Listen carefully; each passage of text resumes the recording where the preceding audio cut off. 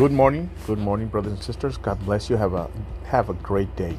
Trust the Lord. Don't forget to go to church this Wednesday.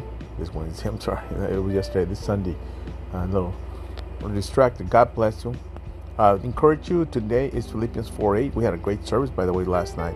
Philippians 4:8. And now, dear brothers and sisters, one final thing. Fix your thoughts right there. Fix your thoughts on what is true and honorable and right and pure and lovely and admirable. Think about these things.